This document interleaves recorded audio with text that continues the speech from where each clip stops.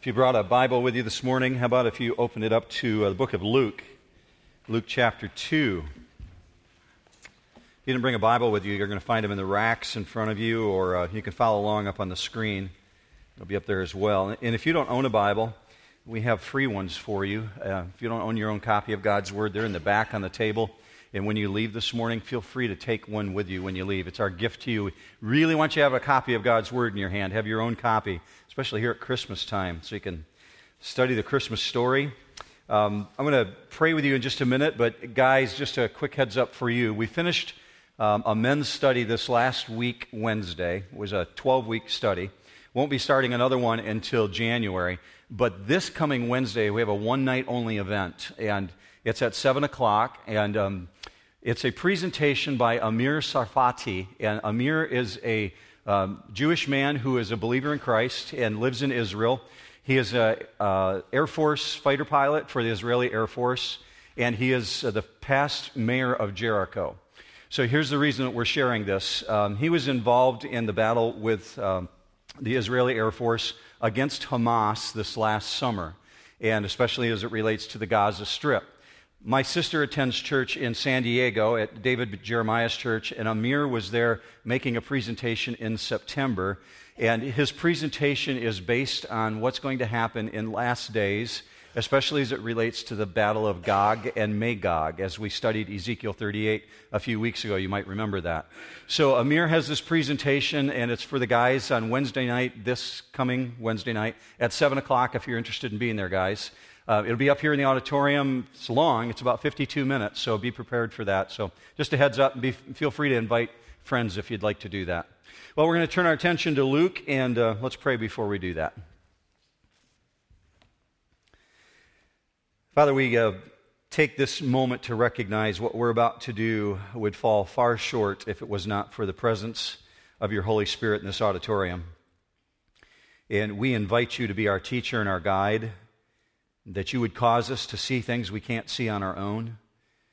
And in the midst of this week behind us that has been moving very fast pace, and the week ahead of us, which will also move at a fast pace, we ask that you would take this time right now through the working of your Holy Spirit and cause us to be stunned by the majesty of what you have orchestrated for us. Help us, Father, to encounter you. Set aside all of our cares and allow us to focus on you. Through the study of your word, we will ask this in Jesus' mighty name. Amen. Last week, we began this journey towards Christmas, kind of an overview of the thing we're calling the promise. This is part one of the promise this morning, that God makes promises to us, and we call them by the word prophecy. You see promises in the Scripture through prophecies of things that God says He's going to do.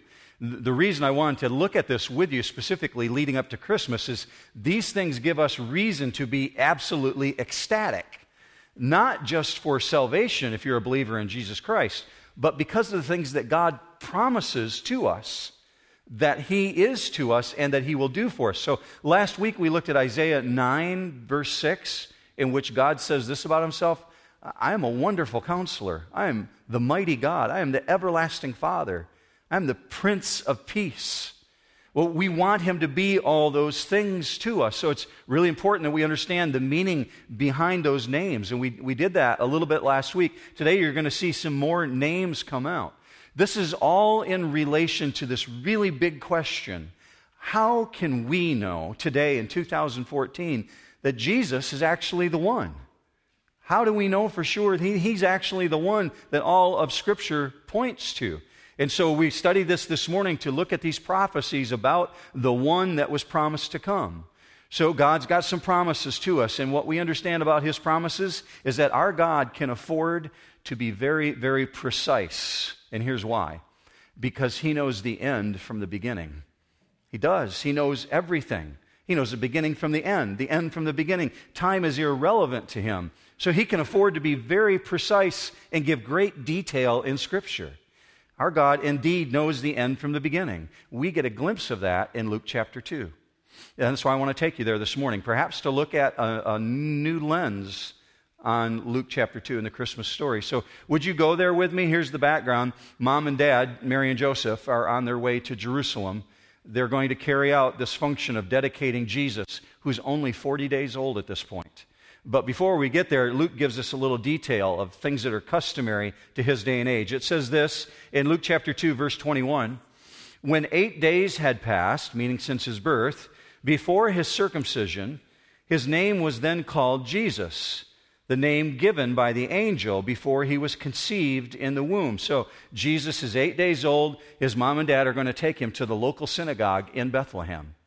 They always did this. The Romans did this on the 9th day. The Greeks did it on the 7th day. The Jews carried out circumcision on the 8th day. They would go find a local priest and take the baby to the synagogue and have the circumcision ceremony carried out. And we're told specifically in verse 21, he's named on that day. His name is called Jesus. What's remarkable about that is, as parents, we get the privilege of naming our children, and it's happened for generations. It's not unique to our generation. I got to choose the names of my children along with my wife. We've got to say what our kids' names were going to be. They didn't get a say in it.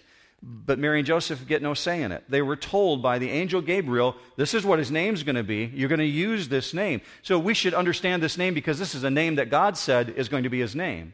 We use the name Jesus because that's familiar to us in English. In Greek, in the Greek world, if you were living at that time, you wouldn't have called Jesus Jesus. You would have said Iesus. But Iesus is the Greek pronunciation of the Hebrew name Yeshua. So Yeshua is important to understand in combination with Iesus because Yeshua is really a derivative of the name Joshua. Joshua means salvation is from God. But Yeshua is unique in this sense. God's name in the Bible, especially in the Old Testament, was always abbreviated by the initials YHWH because they wouldn't pronounce the name of God. It's too holy to pronounce, so they wouldn't say Yehovah. They would put YHWH or YHVH. And YHVH put in combination with Yahshua, salvation is from God, you get the name Yahashua. So when you saw Jesus in a Hebrew form, they would have said, there is Yahashua, Yahshua. So salvation is from God. That's Jesus' name. So if you're in public this week and you hear somebody say, Jesus Christ, you can say, yes, he is. Try that. See if a little grenade goes off, okay? What are you talking about? It's true. That's his name. So you get people around you proclaiming his name all the time, right? They're not proclaiming it in the way that the Bible says. But so here's a little thing for you to understand as you move forward in Jesus' name in this passage. Look with me on the screen. You'll see Jesus is his human name in Greek, or Yeshua in Hebrew. Christ is his official title. It's not his last name. Jesus the Christ, meaning the Messiah or the Mashiach. So Christ is his official title. Emmanuel describes who he is or what he is, meaning God with us. The angels call him the Son of God. And you see that throughout the Bible. When Jesus runs into or encounters demons, the first thing they say, holy angels or fallen angels, all recognize him by Son of God. Why are you here? That's what the fallen angels say to him. So that's what the angels call him, Son of God. So with that in mind, let's move forward into this story. Verse 22 says this, "And when the days for their purification, according to the law of Moses, were completed, they brought him up to Jerusalem to present him to the Lord. As it is written in the law of the Lord, for every firstborn male that opens the womb shall be called holy to the Lord," verse 24, "and to offer a sacrifice, according to what was said in the law of the Lord, a pair of turtle doves and 2 young pigeons." So they're going up to Jerusalem. That should get your attention if you know anything about the geography of Israel. Bethlehem sits at sea level higher than Jerusalem. So why does Dr. Luke say they're going up to Jerusalem? It should say they're going down to Jerusalem. Well, in the ancient world, nothing is higher spiritually than the city of Jerusalem. So they would speak of it with honor and with favor and saying they're going up to it because in their mind they're always ascending to God's. But keep that in your mind as you move forward here. Verse 22 says they're going to do something. They're going to present him to the Lord. Now there's a baby dedication about to take place. We do baby dedications here at New Hope. Parents bring their children up and present them to the Lord. Mary and Joseph are doing the exact same thing. But there's a redemption that's going to take place because God says the firstborn belongs to me. You have to buy him back. Now let me explain this to you. It's very ancient. It comes from the book of Numbers. Chapter 18 says this in verse 15, "Nevertheless, the firstborn of man you shall surely redeem." Verse 16, "As to their redemption price, from a month old you shall redeem them by your valuation, 5 shekels in silver." See, God's got a ransom price. Well, how much is that? That's $100. $100 in pure silver. What's going on there? Does God need money? No. Okay, so why is he telling them to do this? Because he wants them to remember, this is mine. I gave it to you. This one belongs to me.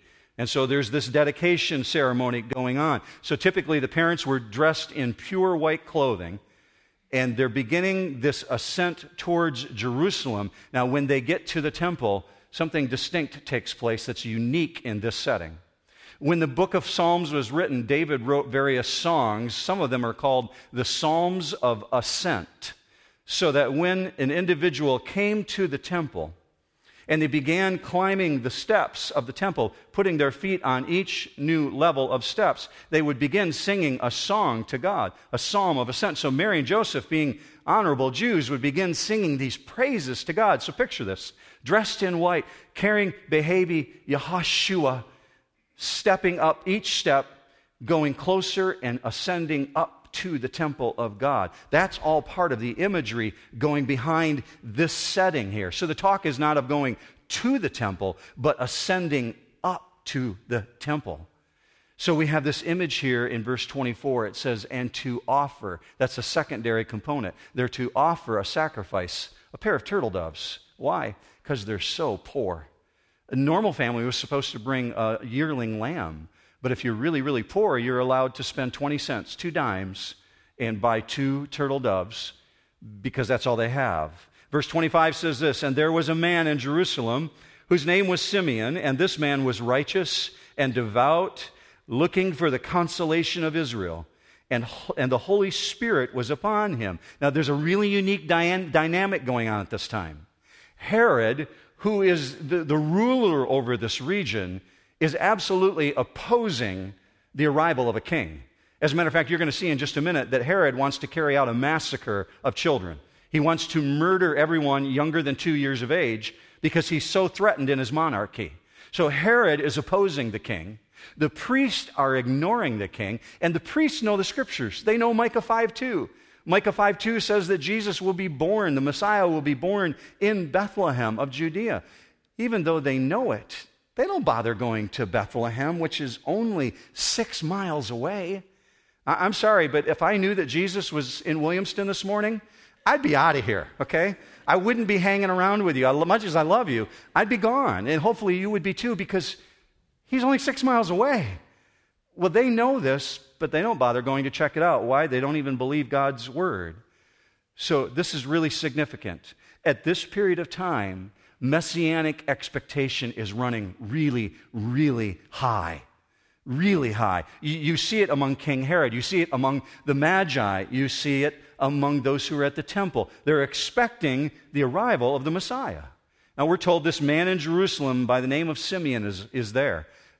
Extra biblical information says he's around 100 years of age, maybe as much as 113.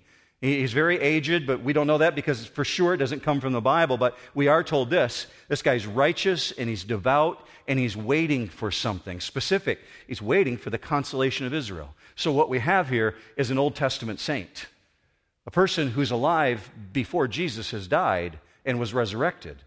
He's an Old Testament saint as much as Noah is, and he's looking for the arrival of the Messiah. So we're told the consolation of Israel, and it's this word, and if you have a legal background, you're really going to appreciate this word, paraklesis. Paraklesis is used in a judicial setting in which if you're in trouble with the law and you need an advocate, you need to call your attorney to back you up in court, you're calling your paraklesis, the one who brings comfort to you, who brings counsel to you. That's why the Holy Spirit is referred to as the paraclete. the one who is the comforter. So a paraklesis is a legal term. That's what he's looking for. Here's a common prayer in Israel at this period of time. May I live long enough to see the paraklesis of Israel. They prayed it daily, wanting to see the arrival of the kingdom of God. And we're told, according to verse 25, the Holy Spirit is upon him. Verse 26 says this, and it had been revealed to him by the Holy Spirit that he would not see death before he had seen the Lord's Christ. And he came in the Spirit into the temple. Now, legend speaks of him as being really disturbed by an ancient prophecy, an ancient promise of God from the book of Isaiah. Now, last week we looked at Isaiah chapter 9. He was disturbed by Isaiah chapter 7, in which it says, a virgin will conceive.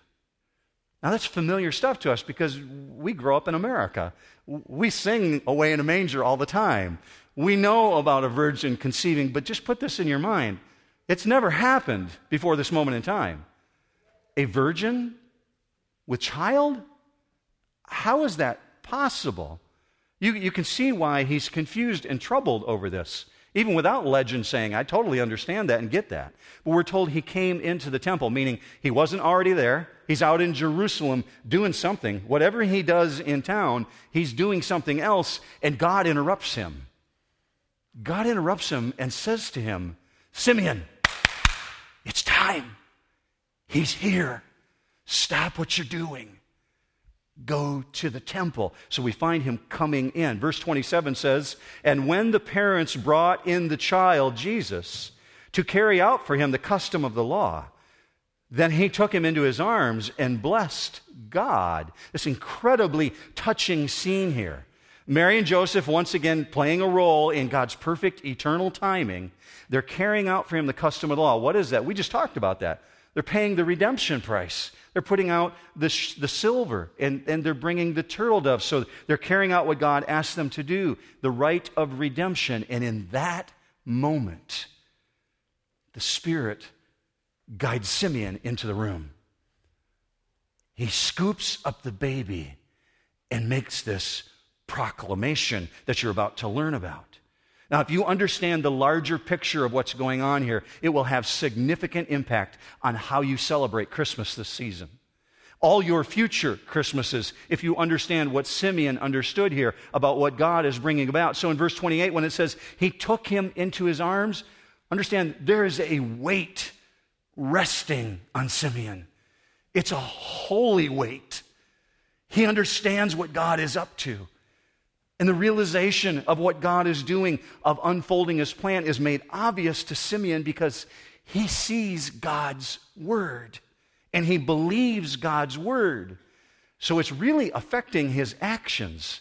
Leaving behind whatever he's doing during the day, he's willing to put it aside and go be part of this. So what did God reveal to him? Well, deep within his praise, as you find in this passage, it says that he blessed God. Now, that's very significant because he's about to break into praise here. So I have to construct this in my mind. Probably you're doing this right now, trying to visualize this setting. Here's what I see. This very aged man.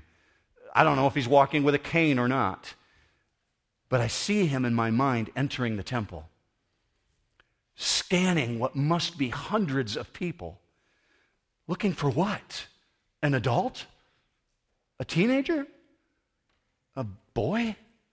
How does he know to pick up this child? Well, in order to understand what he knows, we have to look at prophecy. And so very quickly, I want to take you to a couple very ancient promises that God revealed that Simeon understood, that you can understand, and it'll change the way you celebrate. Look with me up on the screen. I'm going to take you to the very first prophecy in the Bible, and you're going to see it in the book of Genesis, Genesis 3:15. God's in the Garden of Eden speaking to Eve and speaking to Satan. In the same moment, God makes a prophecy. Genesis 3:15 says this, and I will put enmity between you and the woman, and between your offspring and hers. He will crush your head, and you will strike his heel. Now, you might look at that and say, what? I don't see any prophecy in there. What is that talking about? This sounds like confused words. Understand, this very first prophecy occurs within the context of the fall of man. And when God says between your offspring and hers, you really need to focus in on that, because he's using a specific word here. In the Hebrew language, it's the word zerah.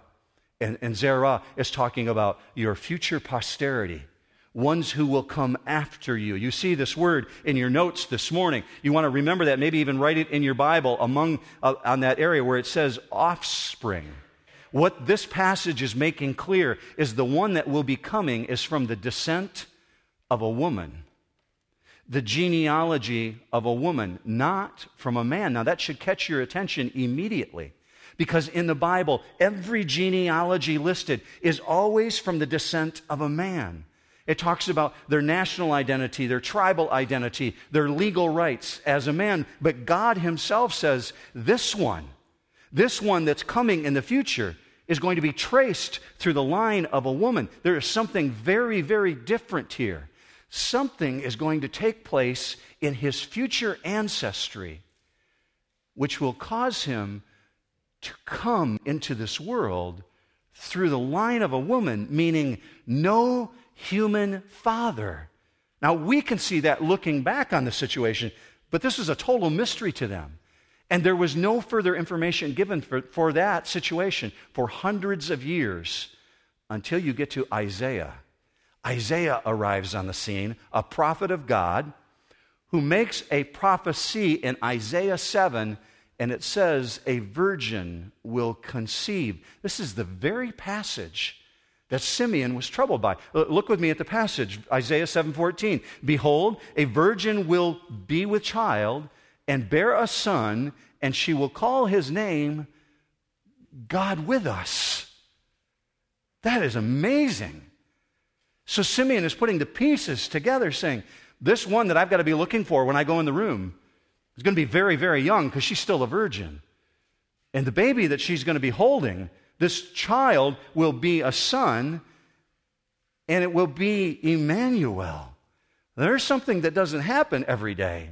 This is really consistent with the New Testament. When Paul wrote Galatians 4:4, he said that the one that came was part of the fulfillment of the ages. Look with me, Galatians 4:4. But when the fullness of time had come, God sent forth his son, born of a woman. Now, that might be a verse that you look at and say, well, of course, everybody's born of a woman. Everybody in this auditorium is born of a woman.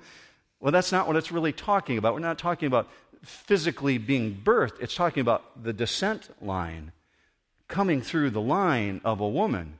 This is consistent in the New Testament. Why? Because God made a promise. God made a promise, a prophecy, that he would destroy the destroyer. Now let this set with you for just a minute. 2014, how does this relate to my day?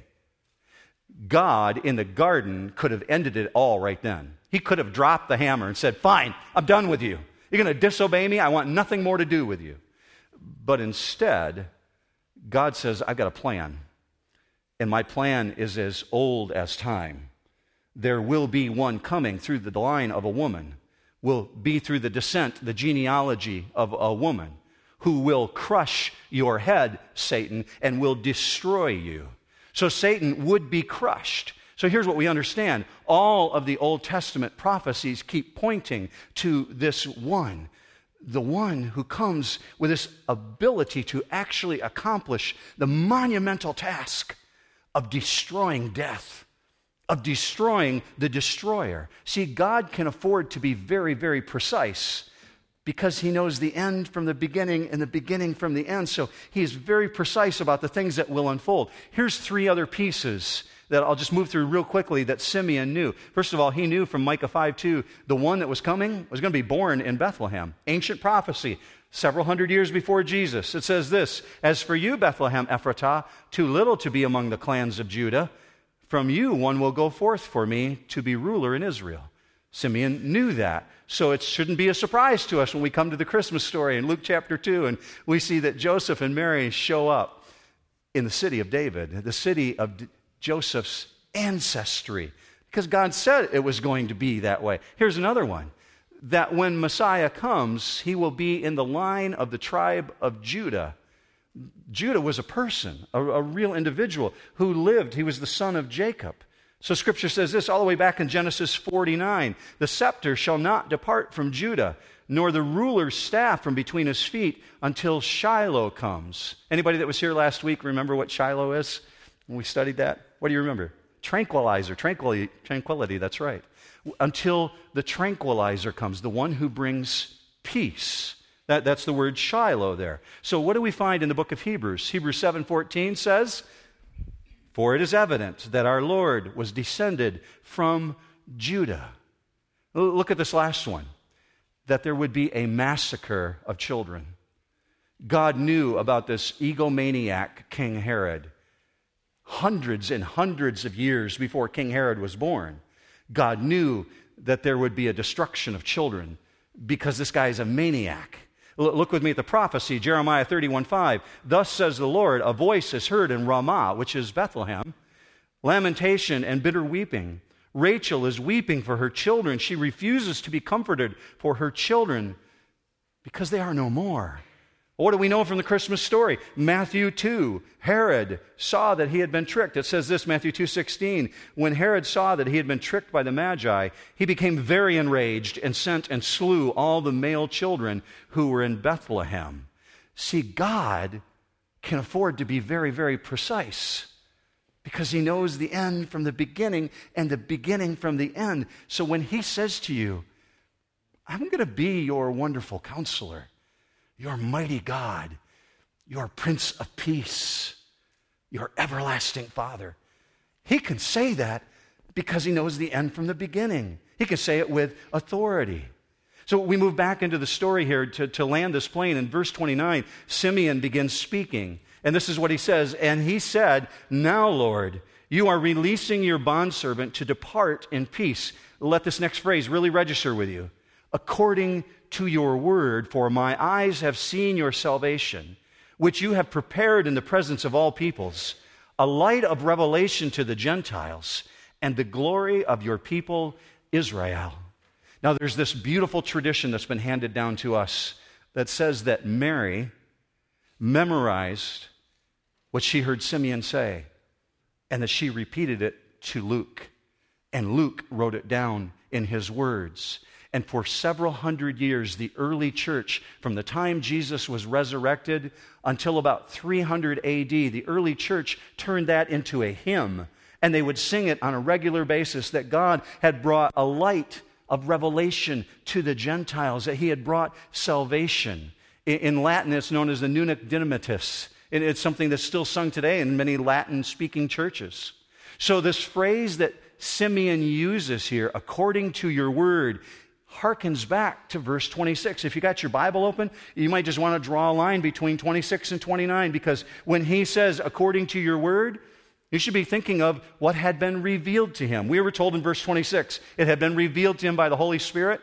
That's linked to according to your word. This is profound. He sees things in God's word that relate to his own generation, 1 AD, and yet at the same time, it's pregnant with expectation looking forward to 2014. He not only sees his generation, he sees our generation. He can see what God is doing, the whole picture all at once. See, it's really unusual for a Jew, a devout, righteous man, to scoop up a child and begin talking about the Gentiles in the temple, to be praising God for something that hasn't happened yet. So you look at these phrases and you see in verse 30, "My eyes have seen your salvation. You have prepared in the presence of all your peoples," meaning God's got a plan. Verse 32, "a light of revelation to the Gentiles." In case you didn't know it, if you're not a Jew this morning, you're a Gentile, okay? Anybody who's not born Jewish is a Gentile. It's not a derogatory term. It's just a phrase for non-Jews. So that's you. Here's what he sees in this moment. He sees God's plan being carried out to the entire world, that everyone can be saved. No wonder when the angels show up in Luke chapter 2 and they say to the shepherd, "We have good news of great joy, which will be for all people," not just for the Jews, it's for the entire globe. So Simeon's putting these pieces together because he knows what the prophet Isaiah wrote, that those who are not God followers are lost in darkness. As a matter of fact, it speaks specifically that those who are outside God's circle are shrouded in such a degree it's like a thick mist surrounds them. But Isaiah wrote that when the promised one comes, he's going to remove that thickness, that darkness. Look with me, Isaiah 25:7. He will swallow up the covering which is over all the peoples, even the veil which is stretched over all nations. See, the covering is being taken away. So no wonder Paul wrote 2 Corinthians 3:16, whenever a person turns to the Lord, the veil is taken away. No longer do the people live in darkness, for they've seen a great light. See, this old man knows much about God's plans. No wonder verse 28 says, then he took him up into his arms and began praising God and celebrating. Why? Because he can do what you can do today. He sees God's word and he believes God's word. And so he's acting on it. It's actually affecting his day. So deep in his praise is this great significance. He's saying, Yahshua has come. And he's come for the salvation of the entire world. No wonder verse 33 ends the way it does. And his mom and dad were blown away. Well, that's according to Mark Kring, but let's see the way the Bible says it. Verse 33, and his father and mother were thumazo, were amazed at the things which were being said about him. Thumazo means to marvel again and again and again and again. Can't believe what he's saying. So Mary's already heard the authentication of who Jesus would be from Gabriel the angel. Joseph has already had a visit from an angel, direct communication with God. Mary and Joseph together have heard from the shepherds what they experienced in the field. Why are they so shocked at this pronouncement? First time that they've been together to hear about the destiny of Jesus. See, they've been told who he would be, what he is, but they've never comprehended the scope that the entire planet would be saved through Jesus. We're not going to keep going. We're going to stop, but here's what you're going to see next week when we come back to this passage. Simeon stops praising God, and he breaks into prophecy, and he begins talking about our generation. He begins talking about future people. Things like this, verse 34, this child is appointed for the fall and the rise of many. Verse 35, to the end that the thoughts from many hearts may be revealed. We said in the beginning, prophecy really reveals God's purposes. This child is barely 1 month old, and already we're being told he is the dividing line. He is the dividing line throughout all time. That's why Jesus said, you're either for me or you're against me. It's very black and white. You're either a believer or a non-believer. If you don't think so, go into a Christmas party this morning or this afternoon or later this week and just bring up the Jesus conversation. Maybe you're standing in the midst of a social circle and just throw this out there when the room gets quiet and say, so who do you guys think Jesus is? Grenade in the room, right? If you don't think he's the dividing line, just try that. People will either move away from you or want to argue with you, or perhaps if it's a fellow believer, engage with you in conversation. See, he is the dividing line for the rise and the fall of many, that the hearts of man might be revealed. We leave here this morning asking ourselves this question. Other than this uniqueness of prophecy and God's promises, what have we learned from this teaching? What can we take with us out the door? Well, here's number one. God's timing is always perfect. Just when you think you've waited as long as you can possibly wait, God says, I got this in control. You saw that in the story this morning. Number two, God's promises will always be fulfilled because he can't lie, church. Amen? Can't lie. Number three, God can't afford to be very precise because he knows the end from the beginning. Number 4, God has a plan, and it includes you. Is that not cool? God's got a plan, and it's not just for a certain group of people. It's not just for the Jews in Israel. It's for everyone. He's got a plan, and it includes you. So let me take this one step further, and then I'm going to let you go. What is required of you and I to have a heart that's really tuned in to God's activities, like Simeon? Because that's what I come away from this story with, like, man, how can I get to the point in my walk with God where I will respond to God like Simeon did? First of all, you have to look at Simeon's story and say, this guy is remarkable because he's not only watching for God activity, he's responsive. Whatever he was doing out in Jerusalem at that time stopped. He responded to what God was showing him to do. See, he never knew at the beginning of that day what he'd be facing. He enters the temple and finds God's got his greatest moment of his life waiting for him. So what do you do when you believe God is working his purposes in your life? Well, first of all, you have to do what Michael was talking about earlier. You got to slow down to be in the place where you can actually watch God activity. And then, it's going to sound really simple, respond. Now, it sounds simple, but it's not. Because I'm like you.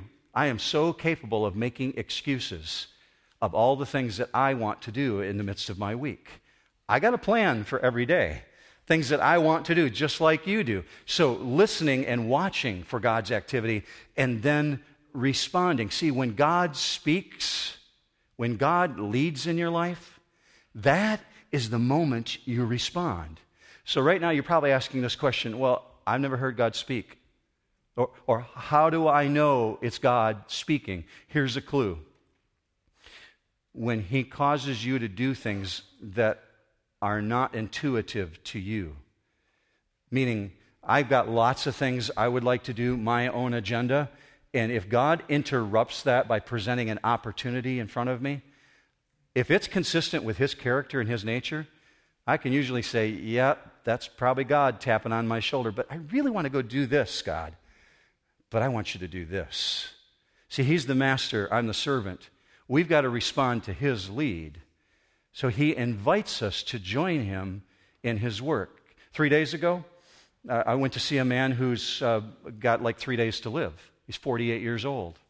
I went to visit with him at hospice at St. Lawrence facility in Lansing. And he was told 4 weeks ago that he's got pancreatic cancer.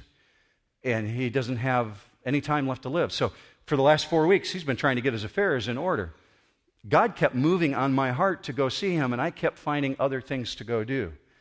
But Friday morning, I found my way on the way down to St. Lawrence Hospital. And after visiting with him, I got a note back from his wife, in which she said, "We so much needed to hear that. Thank you for helping him understand salvation and affirming him in his faith." You know what? The guy's going to step into eternity probably today. And he needed to hear that. Could I have gone off to wash my car or change my oil? Absolutely. But when God pushes you and you know it's probably God doing it, that's the moment you respond. Not trying to pat myself on the back, because believe me, there's been many times when I've just kind of said, no, I got this thing to do over here, God. So you listen, you respond. That's how simple it is to be kind of like what Simeon did here this morning. Let me pray for us, because I know that that's not an easy thing to do, especially with how busy Christmas is. So let's pray for each other. Would you do that? Join me in this. Father, I ask that you would allow us to be in that place that Michael spoke of earlier about slowing our hearts down so that we can allow some space in our life to see your activity. And that you would move in the life of each of us who call Jesus our Savior to respond to you, to engage in conversations about you, and to be bold enough to exalt you like Simeon did. Father, that as Christ followers, we would be willing to stand up among a wicked and perverse generation and say, God's got a plan. Father, I pray that for us as a church. I believe we're praying that for each other right now in this room, that you would strengthen us in the midst of our week, that we would walk boldly before you.